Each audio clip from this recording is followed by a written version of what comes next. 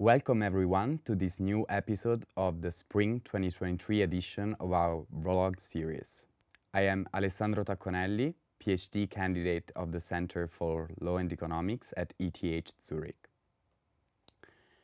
Basically, every law student around the globe is familiar with the distinction between common and civil law systems. If the former, rooted in England and the US, involves precedent, so deference to previously published judicial opinions, the latter, practiced in continental Europe and elsewhere in the world, does not. In light of these and many others alleged distinctions, those two legal systems have been considered and still are inherently different. But is this really true?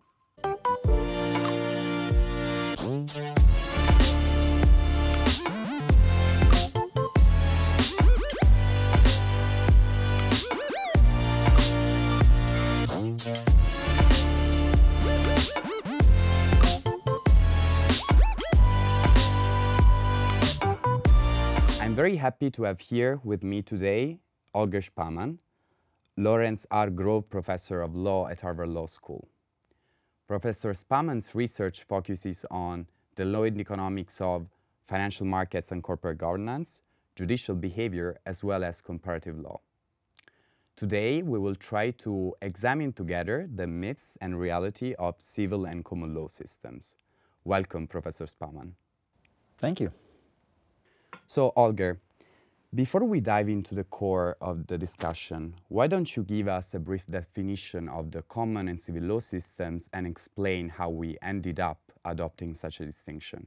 Well, it's funny that you should ask it this way, because the definition is actually already where the problem starts. Some people define common and civil law functionally, much in the way that you did when you introduced the topic, by saying, well, common law, that's case law, law based on prior decisions of courts, and on the other side, civil law being statutory law, law based on legislation pronounced by Parliament. And that's, of course, a valid definition if one runs by it, but most of the world understands common and civil law initially quite differently, namely based on the different history of the law in England on the one side and the European continent on the other side. And the experts coming from that sort of intellectual tradition, they actually disavow the difference that the difference is about case law versus statute law. So these two definitions, they could overlap, but they don't. And then within the historical camp, there are those who think that the historical distinction is nowadays embodied mostly by England on the one side and jurisdictions like Italy, France, Germany on the other side.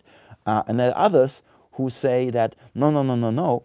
Actually, the common law today is most embodied by the United States on the one side and countries like Argentina, Spain, Bolivia on the other side. Now, obviously, since these individual legal systems are quite different, like even English law and US law today are quite different, those definitions make a big difference. So let me take a step back and let me tell you how I like to think about it.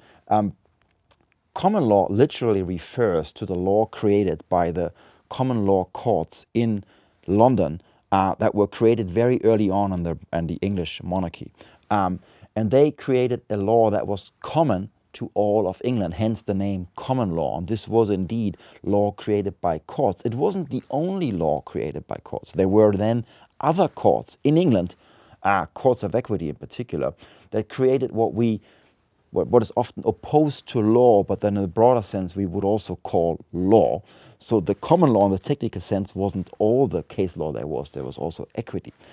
Today they are fused.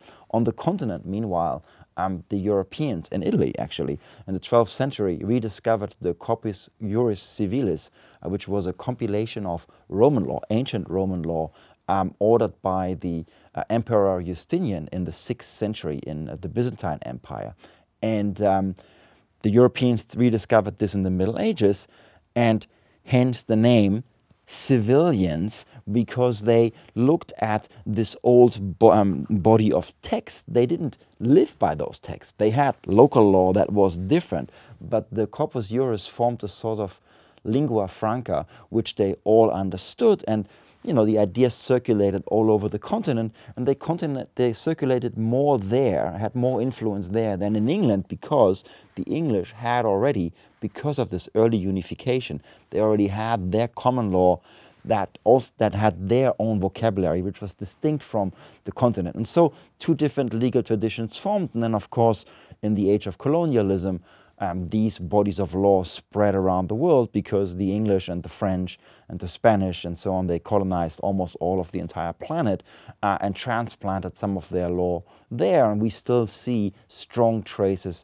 of this today, which is why it makes sense to talk about common law and civil law around the world. Of course, then the question is, what does that mean? Is it just some historical residue of some terminology, or is there something deeper that distinguishes these two legal families, as they are called?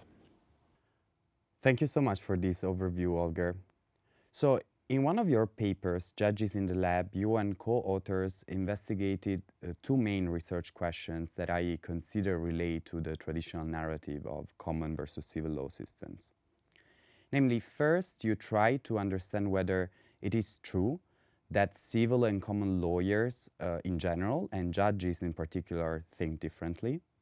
And second, you try to understand whether it is true that judges' decisions are causally affected by horizontal precedent. Now, can you tell us a little bit more about this paper, your research, and the results?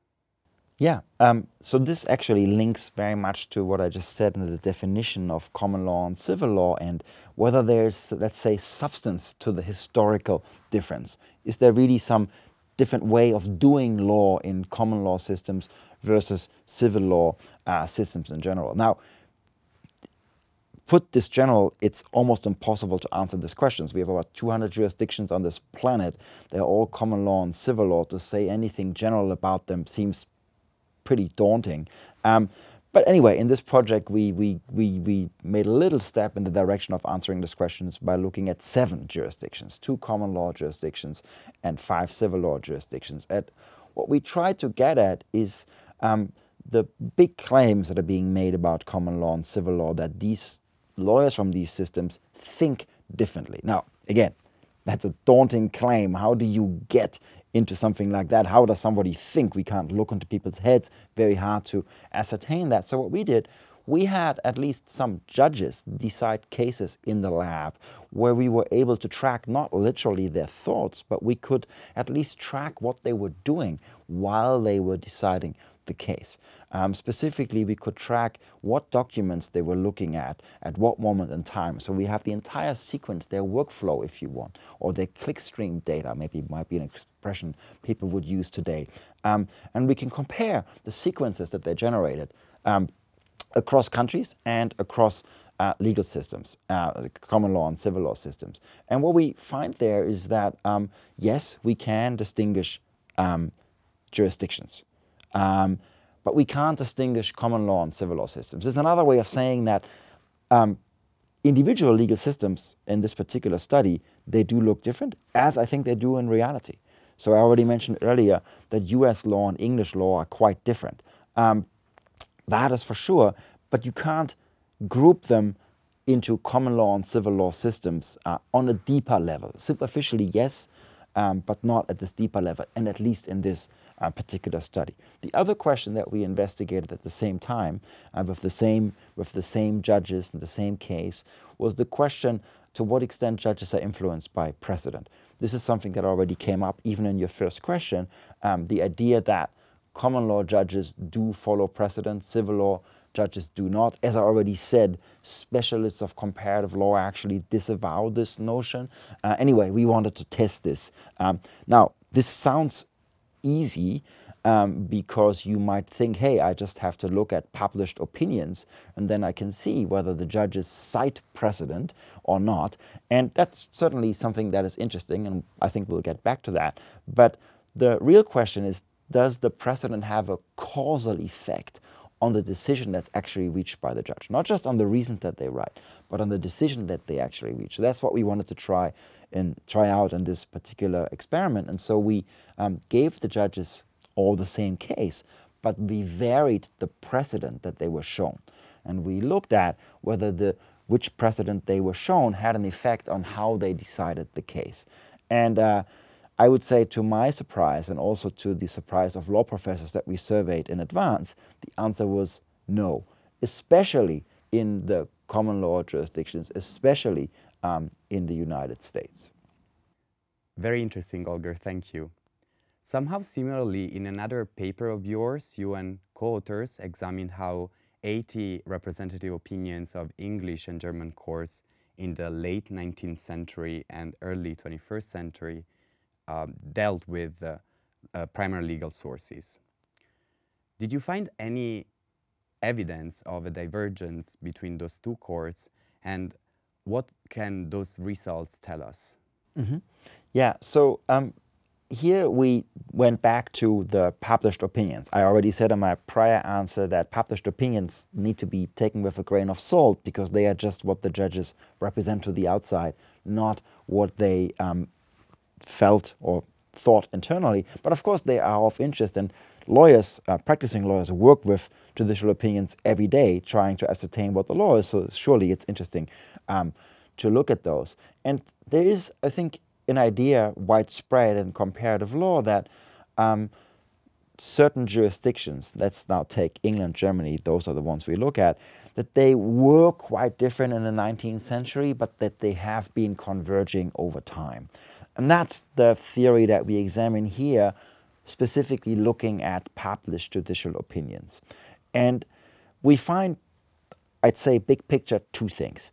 One is, even in the 19th century, the opinions weren't as different as they are sometimes made out to be by the cliché of common law and civil law. So in particular, the German High Court already used almost as much precedent as the British High Court in the 19th century, using in the sense of citing it. Okay.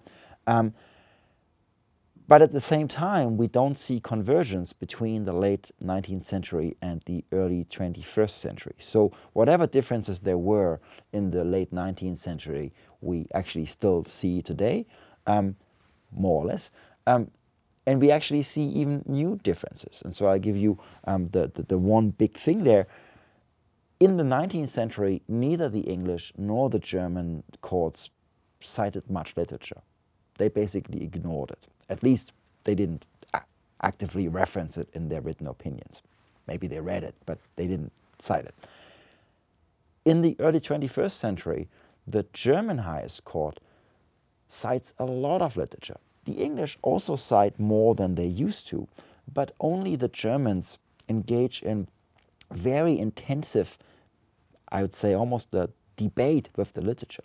They don't just cite it as support for a particular position. They bother to refute positions taken in the literature. It's sort of curious because you'd think, why don't they just ignore it, right? You're the court. You decide what you decide will be the law. So why do you bother debating with the literature? But they do, and the English don't, and that's a divergence that we only see today. So again, summary: differences weren't as big as they were cranked out to be in the 19th century, but they also haven't disappeared. And in fact, one might even say that they have widened as far as the published opinions go. Thank you so much for sharing your thoughts and research, Holger.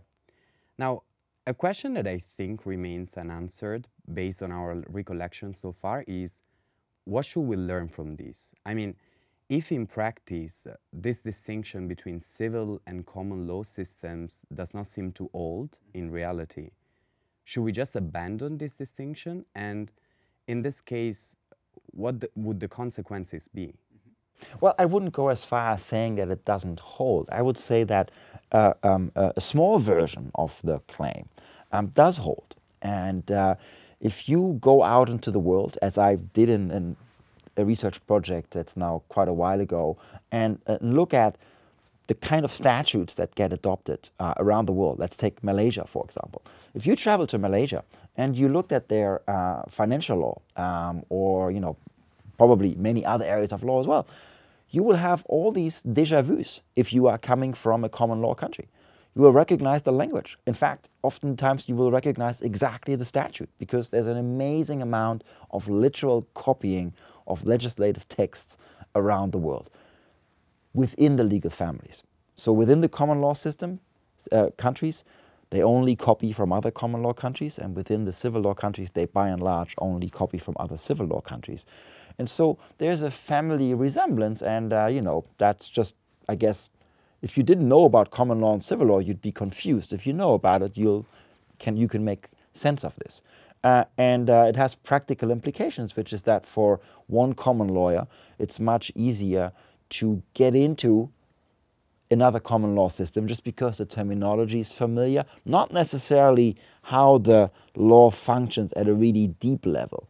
Like if you want to be a lobbyist in Washington, D.C., it's probably very different from what it's like in London, or a lobbyist in Paris, probably very different from being a lobbyist in Rome, trying to influence the law, knowing the ins and outs. That's quite different. But the terminology, at least, you can understand. That's very helpful. That's sort of the basic tools of the lawyer. So at that level, I think that the common civil law distinction is a useful organizing device to help us make sense of the world. Now, there's a stronger claim about common law and civil law, like that they think differently or whatever other things that people have said. Those claims, I can't even say that they're wrong, because how would you empirically study such a question? It's easy to make such a claim without any evidentiary basis. And it's easy to make it because you can't really be refuted. How could anybody refute such a claim? So that I think it would be prudent to abandon such claims until somebody actually provides evidence of those. As I said, in my work, I've tried to provide at least some evidence from 7 jurisdictions, not 200, not all of the claims that have been made, but at least from 7 jurisdictions for what I take to be maybe the most important one about the importance of case law in the development of the law, and the abstract claim about how they think. And as I said, we didn't find any evidence for that in our data. Again, thank you for being with us today, Holger. We look forward to your future research. Thank you. And to our vlog viewers, we hope you enjoyed this episode as much as we did. See you next time.